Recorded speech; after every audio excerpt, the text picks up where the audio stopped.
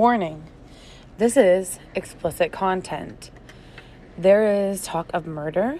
There is trigger warnings for child death. And so please be aware if you continue onto this podcast, onto this episode, it is a true crime episode. Hi, I'm Katrina. And I'm Sydney. And this is Murder Obsessed. So we had a break last week. It was just really crazy. Everyone in my house was sick. I'm pretty sure we have the flu. We did not have COVID. I did get tested. Chloe's going to be MIA for a little bit. She's just got a lot on her plate. But Anthony's going to be here, so don't worry. But today, Sydney's going to tell us about who? We are talking about Susan Powell's story. It is super, it's awful. I'm just going to warn you ahead of time. It is terrible. But I've kind of been stuck, on like, not so much serial killers as like, like Lacey Peterson, this woman, stuff like that. I've been stuck on that for a while, so that's what we're going to do today. And also, before we start, I'm going to tell you this because I'll forget. There is a book. I can't remember who the author is, but it's called If I Can't Have You, about this too. So if anybody wants to like read, more about it. But anyway, we'll go ahead and start. Susan Marie Powell was born Susan Marie Cox, October 16th, 1981. She was raised by her parents, Charles and Judy Cox. And I didn't find a ton of info on her early life, basic American upbringing as far as I could find out. But Susan met her future husband, Josh Powell, in November of 2000. The two began their relationship that year, and then they actually got married, and it was in November, sorry. And then they actually got married next April. Josh had a bachelor's degree in business, and he worked for several different companies.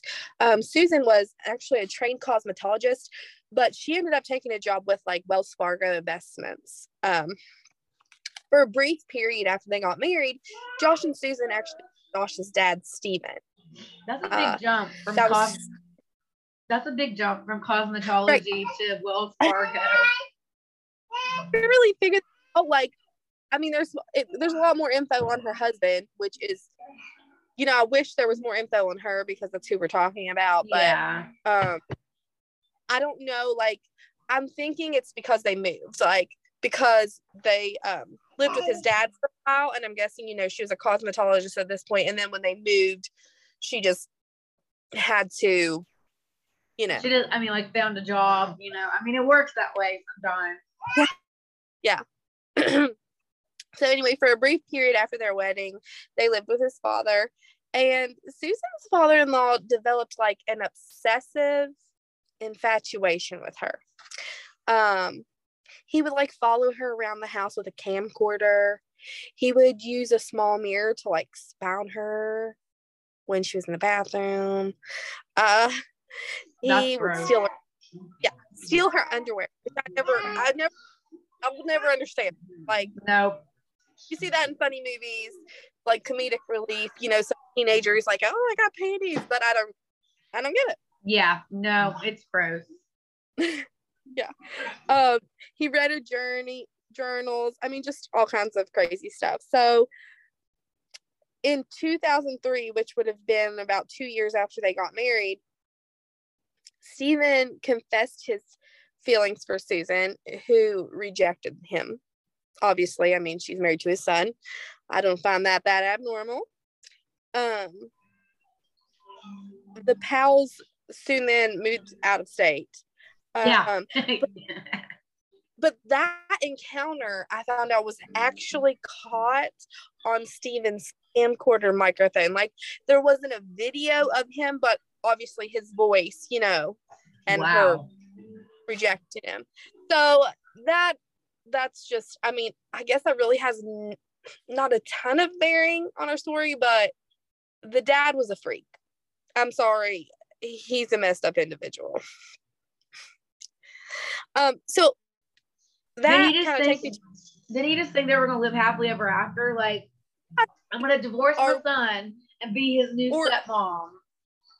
And he was so weird when we start to learn about, Josh's backstory, that I'm thinking, like, was he like, listen, we can straight up be a throuple or whatever, you call that. I don't know what you call that. I'm boring. I don't know. Yeah, no, I just need one, just one. Yeah, I mean, like, kudos to you, but yeah, I can barely keep up with my one. I could not have more than one. So then we kind of we get into a little bit of Josh's backstory, and his parents had like a dysfunctional relationship at best. I mean, according to their divorce filings, this was made by Terica, who was Josh's mother. Her husband shared pornography with Josh and his two brothers, which is ew. I mean, like, whatever you do, but why are you sharing it with your children?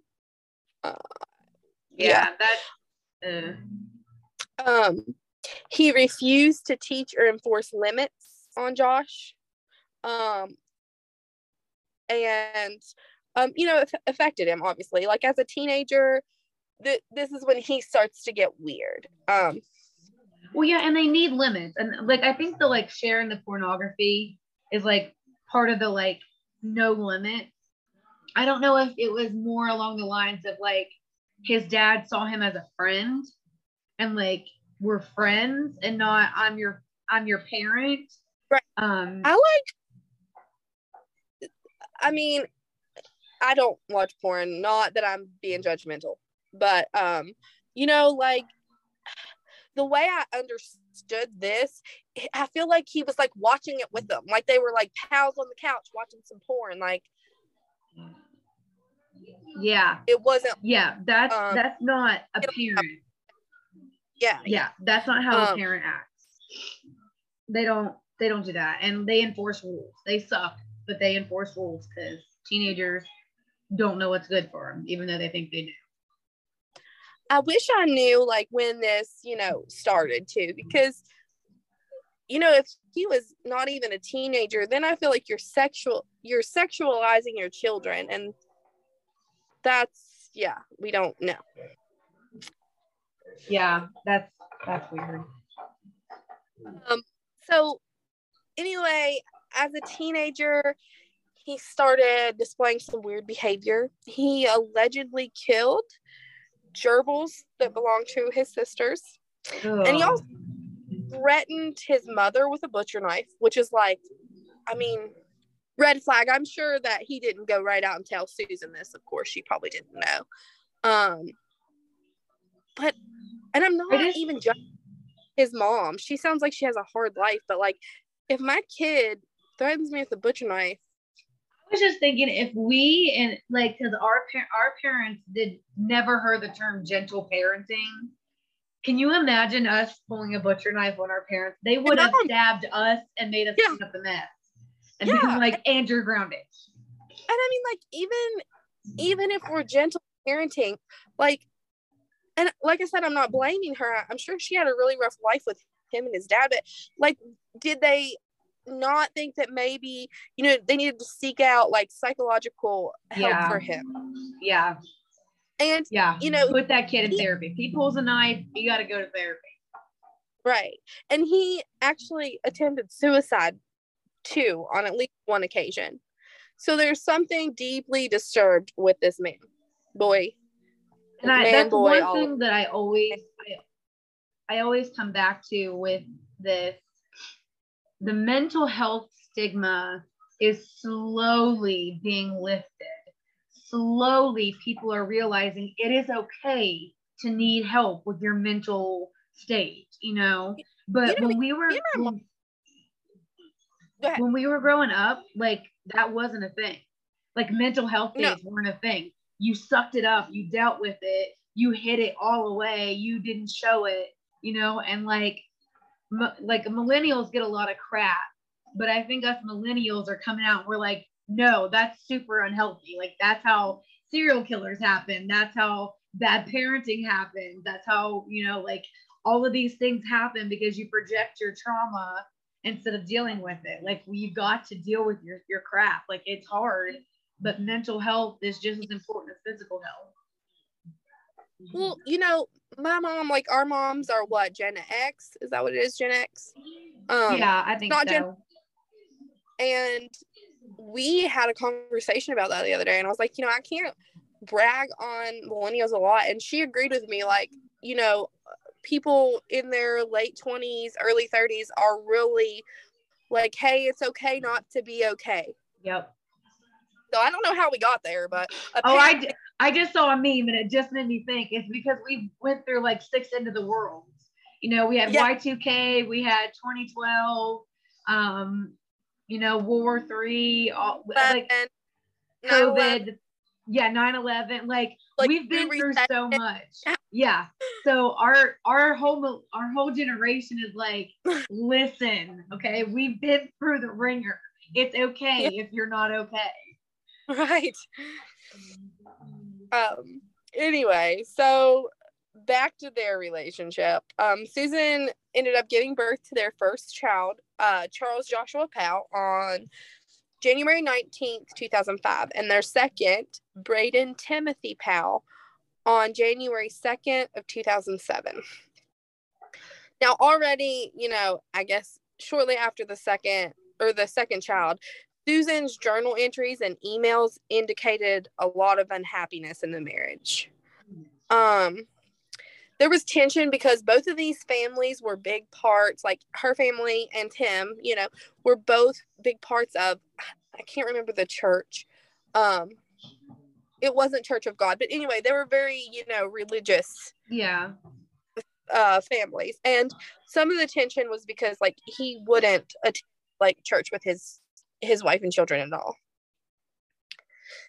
And because Joshua also continued contact with his father despite the ongoing advances towards Susan.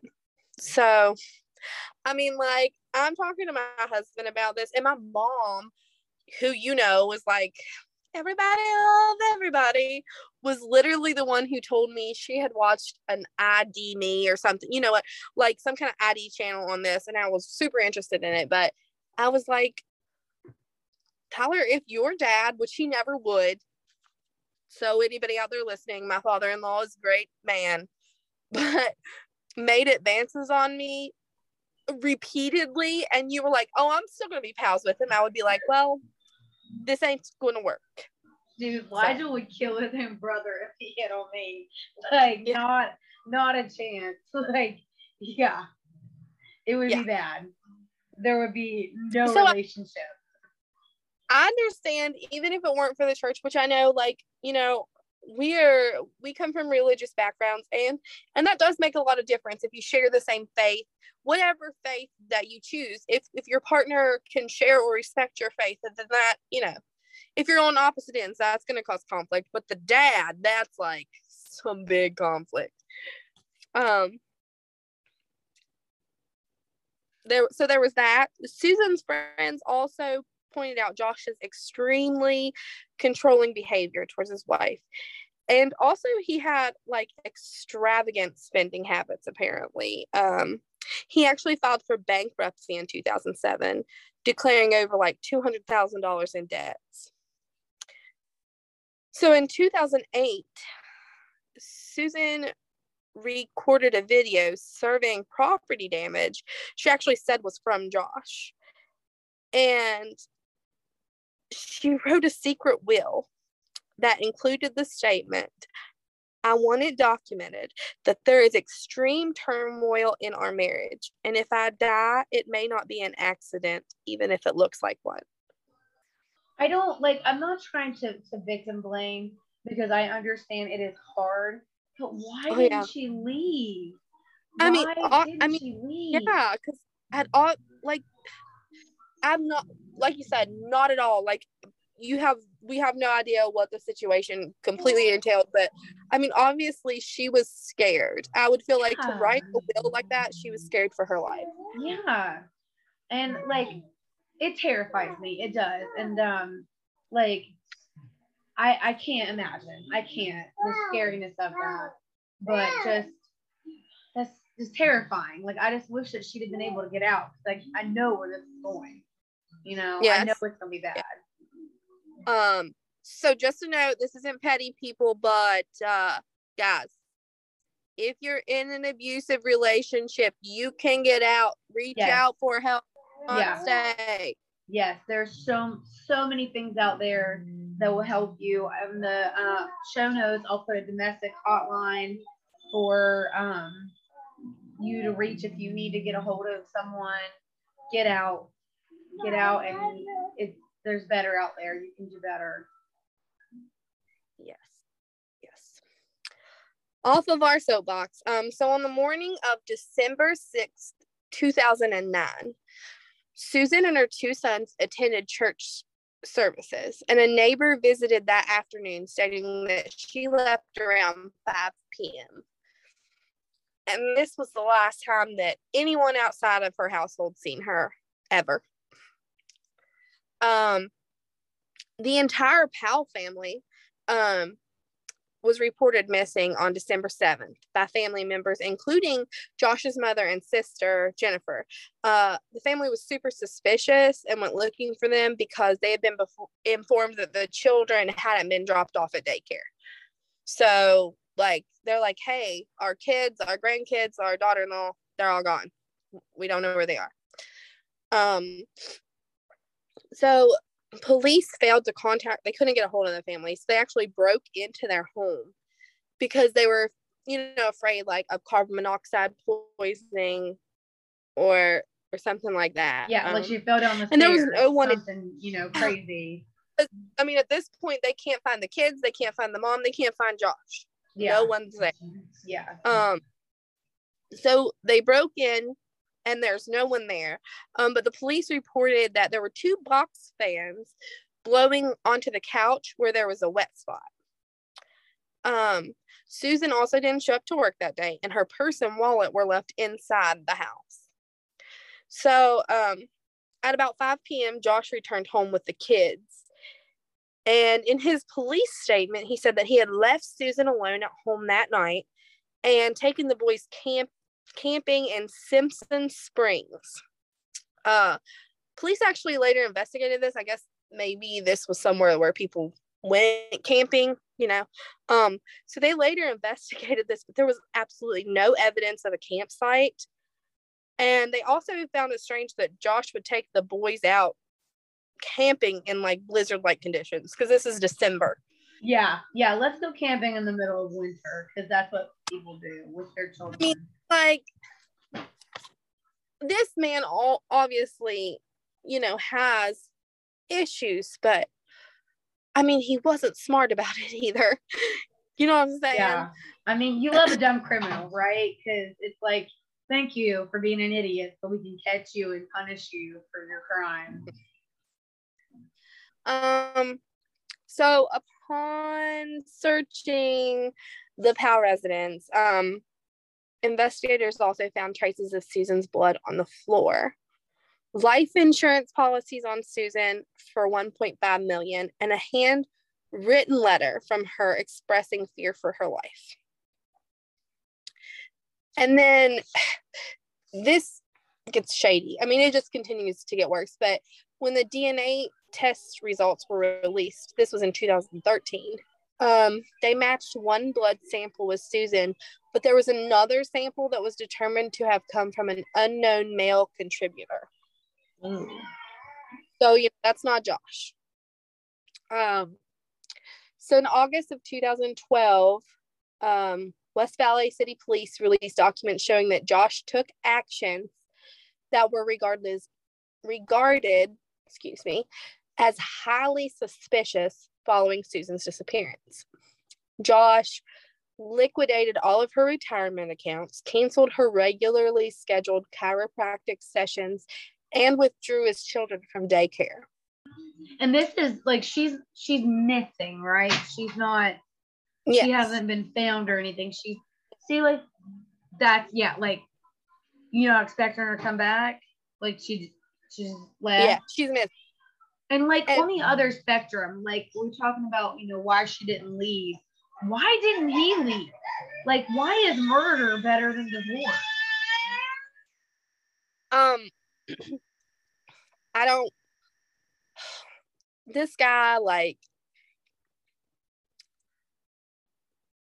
now I'm gonna use a husband line because this it's just gonna get worse. But I'm gonna use a line from Tyler, who is not at all like me. That's why he's a cop and I'm a nurse. I want to find the best in everyone, and I don't want anybody to go to hell if you believe that way out there in listener land. But like, there's a special place for this guy. My husband always says Jesus has to love him, but I don't. This guy's gross. I don't like him. I like that. I like that saying. Jesus has to love him, but I don't. Yeah. It's a constant argument between us, not to bring religion into this, but I'm always like, Jesus says you have to love everyone, Tyler. Yeah, it cracks me up how much Tyler and I align with our viewpoints, because we're just like, nope, yeah, nope.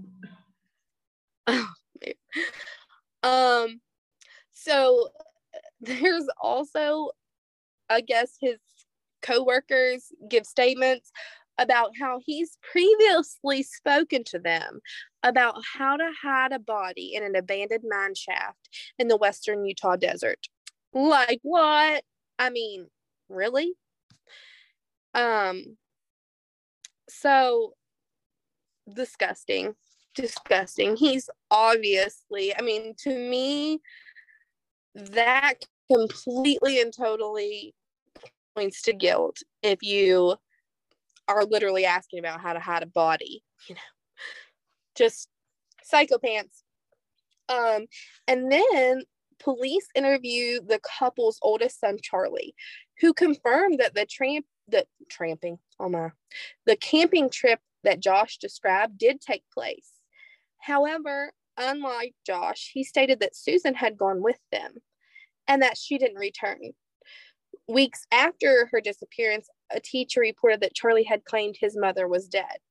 And Susan's parents, Chuck and Judy Cox, claimed that while at daycare several months after the disappearance, Braden, who was the youngest son, drew a picture of a van with 3 people in it, and he told the carers that Mommy was in the trunk. So, yeah, kids tell all. Kids gonna tell. A kid is going to tell. What are those scratches on your belly? Yeah. Mom beat me. Yeah. Even if it's not true. Right. They say your kid's daycare provider and your kid's preschool teacher know everything about you. Oh yeah. The kids are going to tell them everything. Some of it very, very stretched. Oh yeah. It seems like at this time, like, investigators informed the media that they plan to question Josh again, and they subpoenaed all footage and interviews of him, like his stuff that he had aired and unaired on local TV stations. So then December 14th, he retained an attorney in connection with that investigation, and police said that he grew increasingly uncooperative. A few days later, he takes his sons to stay with his dad for the holidays. And by December 24th, he was considered a person of interest in the investigation. But then January 6th, he returns to their home with his brother, Michael, to pack up the family stuff. And he says, you know what, I'm moving permanently in, with my dad. So he moves in with his dad, his sons, and his brothers, Michael and Jonathan, and his sister, Alina, I believe is how you say it. And he told everybody that he was going to rent out his house in Utah. So soon afterward, there is a website launch that's susanpowell.org. And the site's anonymous entries defended Josh, like, oh, he's the victim of a smear campaign by Susan's family and his estranged sister and the church that they all went to. And then, they tried to, there was another man, a journalist, who had vanished around it was the same week as Susan. So they tried to connect that and say, oh, they ran off to Brazil together. And she abandoned her family due to mental illness. All of this they're putting on there, and they're guessing that it's Josh and his dad posting these things because it's anonymous. Yeah, that's like, oh my god. So then the investigators kind of start looking at the dad, Stephen, because good. Learned from a family friend that Stephen was just obsessed with Susan.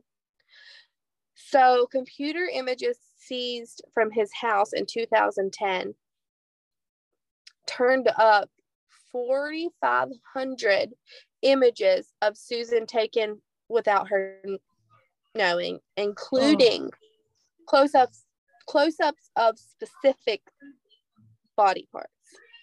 That is so gross. Like, my husband loves me, and I guarantee he does not have that many pictures of me in his phone. Right? Like, I love my children, and I'm pretty sure I don't have that many photos of them in my phone. I mean, I have a lot, don't get me wrong, but like, no, that is unhealthy obsession.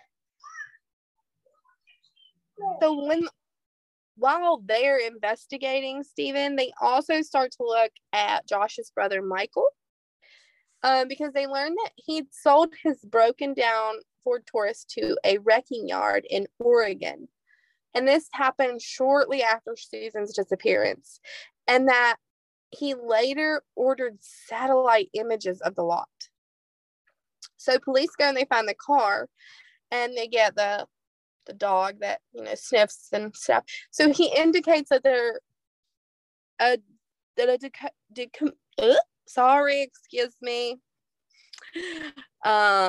that a decomposing human body had been in the trunk, but DNA tests on the car were just inconclusive. And I mean,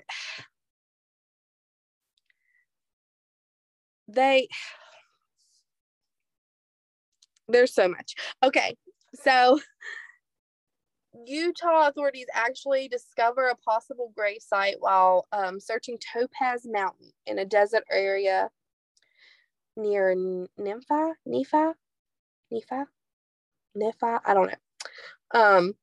There were signs there of recent soil disturbance, shoveling, but after digging a few feet down, police were unable to find any remains at all. So they try to look at the site for a long time, but there's just nothing. So at this point, this is 2011. The Powell family and the Cox family, which are Josh's family and Susan's family, just it's becoming super hostile.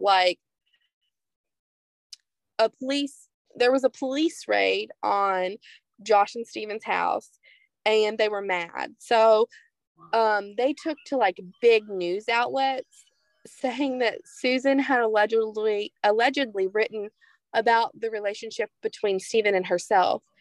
And Stephen claimed that he and Susan had been falling in love prior to their disappointment.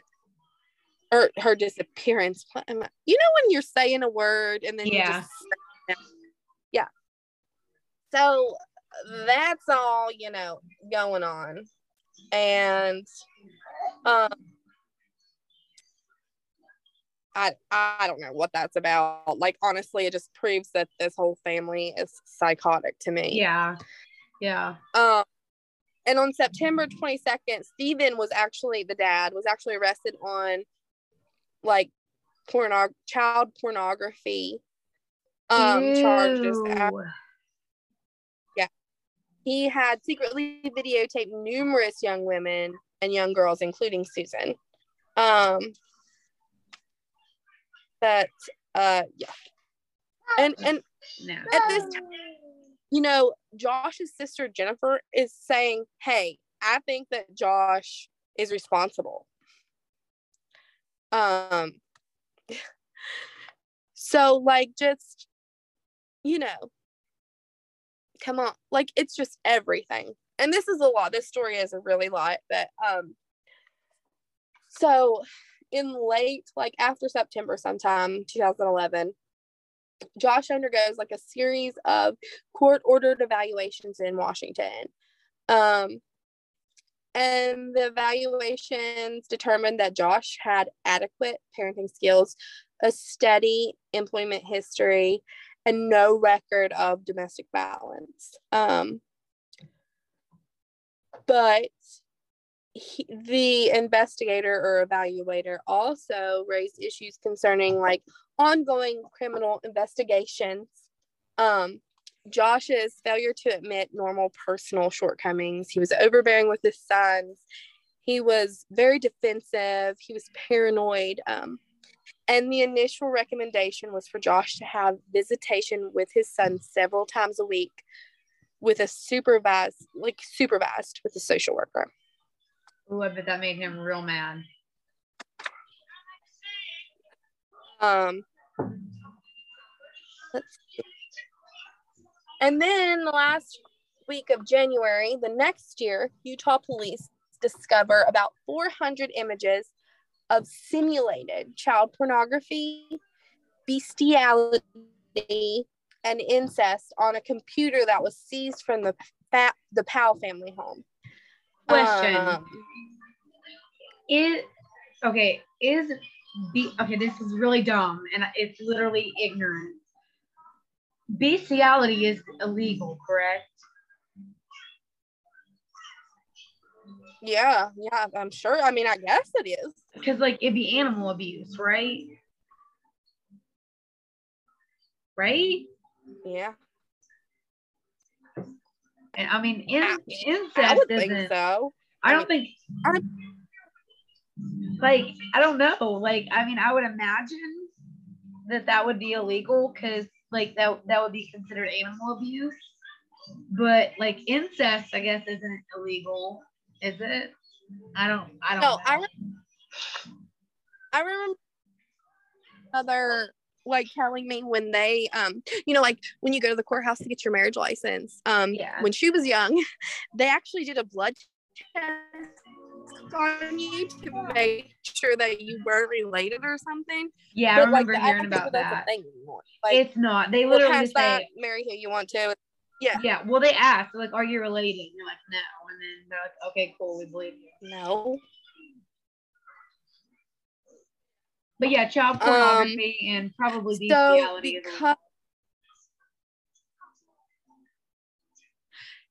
Well,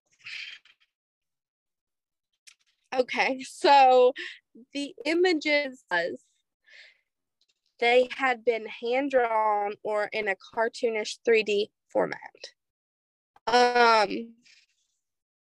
So like they couldn't take him to jail for that, I guess, because, you know, there's no actual animal or actual child or whatever. Yeah, like you're a freak and you need help, but we can't arrest you for like drawing. Right. That's so it's recommended Josh receives more thorough like psychosexual evaluation and a polygraph test. But no one suggested any change in the visitation schedule with the children. So, you know, which, I mean, that guy, whoever determined that, has to live with this for the rest of their life. On February 5th of 2012, social worker Elizabeth Griffin Hall called 911 after taking Charlie and Braden to a supervised visit at Josh's house. She was supposed to monitor the visit between Josh and the boys, but it was reported that when she came to the door, Josh told them that he had a surprise for them. He grabbed them and would not let her. So she calls 911. Soon thereafter, the house explodes, killing Josh and the boys.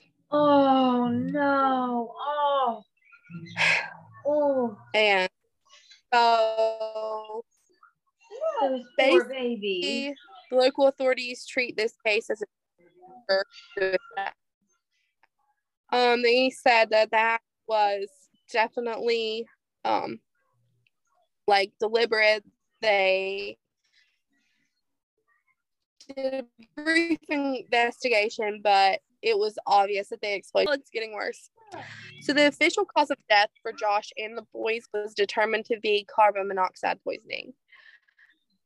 But the coroner also noted that both children had significant chopping injuries on their head and neck. Oh. And that a hatchet was recovered in Josh's body. So the investigators believe that he attacked the boys with it before he was overwhelmed by smoke. The fire investigation also found 2 5-gallon cans of gasoline on the premises, as well as evidence that it had been spread throughout the house.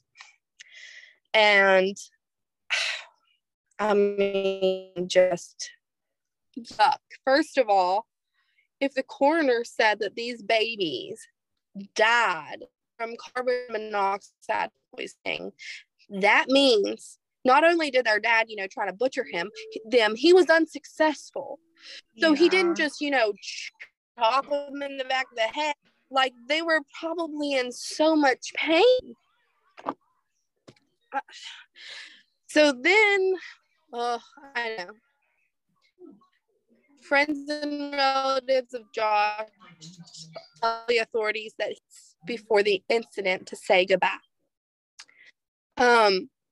He had also withdrawn like $7,000 from his bank account, donated it to his children's toys, and oh my gosh. Okay, he donated the $7,000 and his children's toys and books to local charities the day before the incident. And he declared Michael, his brother, the main beneficiary of his life insurance policy. So, and those babies are buried at Woodbine Cemetery, which means a memorial for their mom, who still has never been found. Josh's remains were cremated, and that scene on Buffy, which I know is a fake scene, where she goes in and the master big vampire that like killed her or whatever, but she came back to life, is dead, and she's really mad, and she like crushes his bones. Yeah. She like just beats him to death. Yeah. That's what you do with Josh's remains. Like maybe a little of that, maybe a little spit. I don't know. Yeah. He deserves no less. That is horrible. Horrible. And also, I can say this to close out. The next year, February 11th, 2013, 1 year after the death of Josh and his sons, Michael, the brother, killed himself in Minneapolis, Minnesota. He had moved there for graduate school. He jumped from the roof of a parking garage. Police questioned Michael a lot in 2012 after the whole abandoned car. But Utah authorities since have said that they do believe that Josh and Michael were the accomplices, which I mean would explain that unknown male blood sample. I don't know why. I'm sure that the reason why they they didn't, do a blood test on him at the time, but so I'm sure that POS was in on it too. Also, just a little tidbit about Stephen, who is in jail. Authorities notified him of the death of his grandchildren and his son, and he, quote unquote, didn't seem upset by the news. He was angry towards the authorities who notified him. 2 weeks later, Stephen invoked his Fifth Amendment right not to answer any questions regarding Susan's disappearance. And the Cox family have stated that they believe Stephen knew what actually happened. Of course he did. He was convicted of voyeurism charges, and I really should have looked that up, but I didn't. So I don't know what that was, but he's in jail. And yeah. And those babies, Charles Joshua Powell and Braden Timothy Powell, were 7 and 5. Oh my God. I just realized I was off mute when I sneezed. Sorry. But that's awful. No biggie. That I just there's a special place in hell for people who are babies. When my mom mentioned it, she was like, I guess she thought we remember because I graduated in 2009, and apparently his face was all over the news, but I don't remember it at all. And I told her, I was like, well, I think I might look into that for Murder Obsessed. And she literally said, well, before you do, it's involving kids. And I was like, Yeah. But it didn't pique my interest in a disturbing way. I just wanted to learn more about her because, not only did this monster kill his kids, he killed her, and her body's out there somewhere. Like, her parents did have her legally declared deceased. However you do that, I'm not really sure.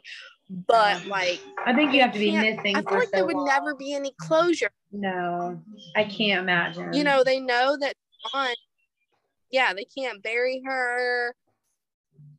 I don't know. Well, that was a rough one. That was rough. It was a really nasty one. I was just not. It was grody, and I know that I stumbled through it, but there was so much information. I was trying to get it all out to you guys. So that is the Susan Powell story. It is terrible, but there is that book, like I said, if you guys want to read more into it, called If I Can't Have You. So, and there are actually, I looked up, apparently there are a couple podcasts on this too. So if you listen to if you listen to other true crime podcasts, I did see when I was researching a little bit on Wikipedia, they had a couple at the bottom listed, different podcasts, because you never know, they might have got different details than me. So yeah, we're still learning how to research. So I don't know, it's been a long day, and I'm still I'm not sick anymore, but there's a vice grip on my lungs, so it's yeah. But next week I will be doing a case, and I'm digging back into my old badly behaved women, these crazy women of Cleveland. So yeah, I love that. Yeah, when I first started, I was doing a lot of cases out of that book. There's one that I've been wanting to go back and do, so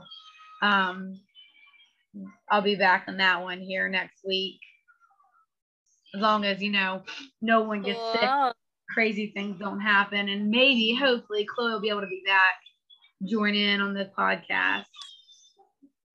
But we need her commentary. I know, I miss her. I have to let her know we miss her. All right, but I'm Katrina. This is Sydney. This has been Murder Obsessed. Stay listening, stay murder obsessed, but don't be like this piece of crap and be obsessed with murdering. Bye. Later.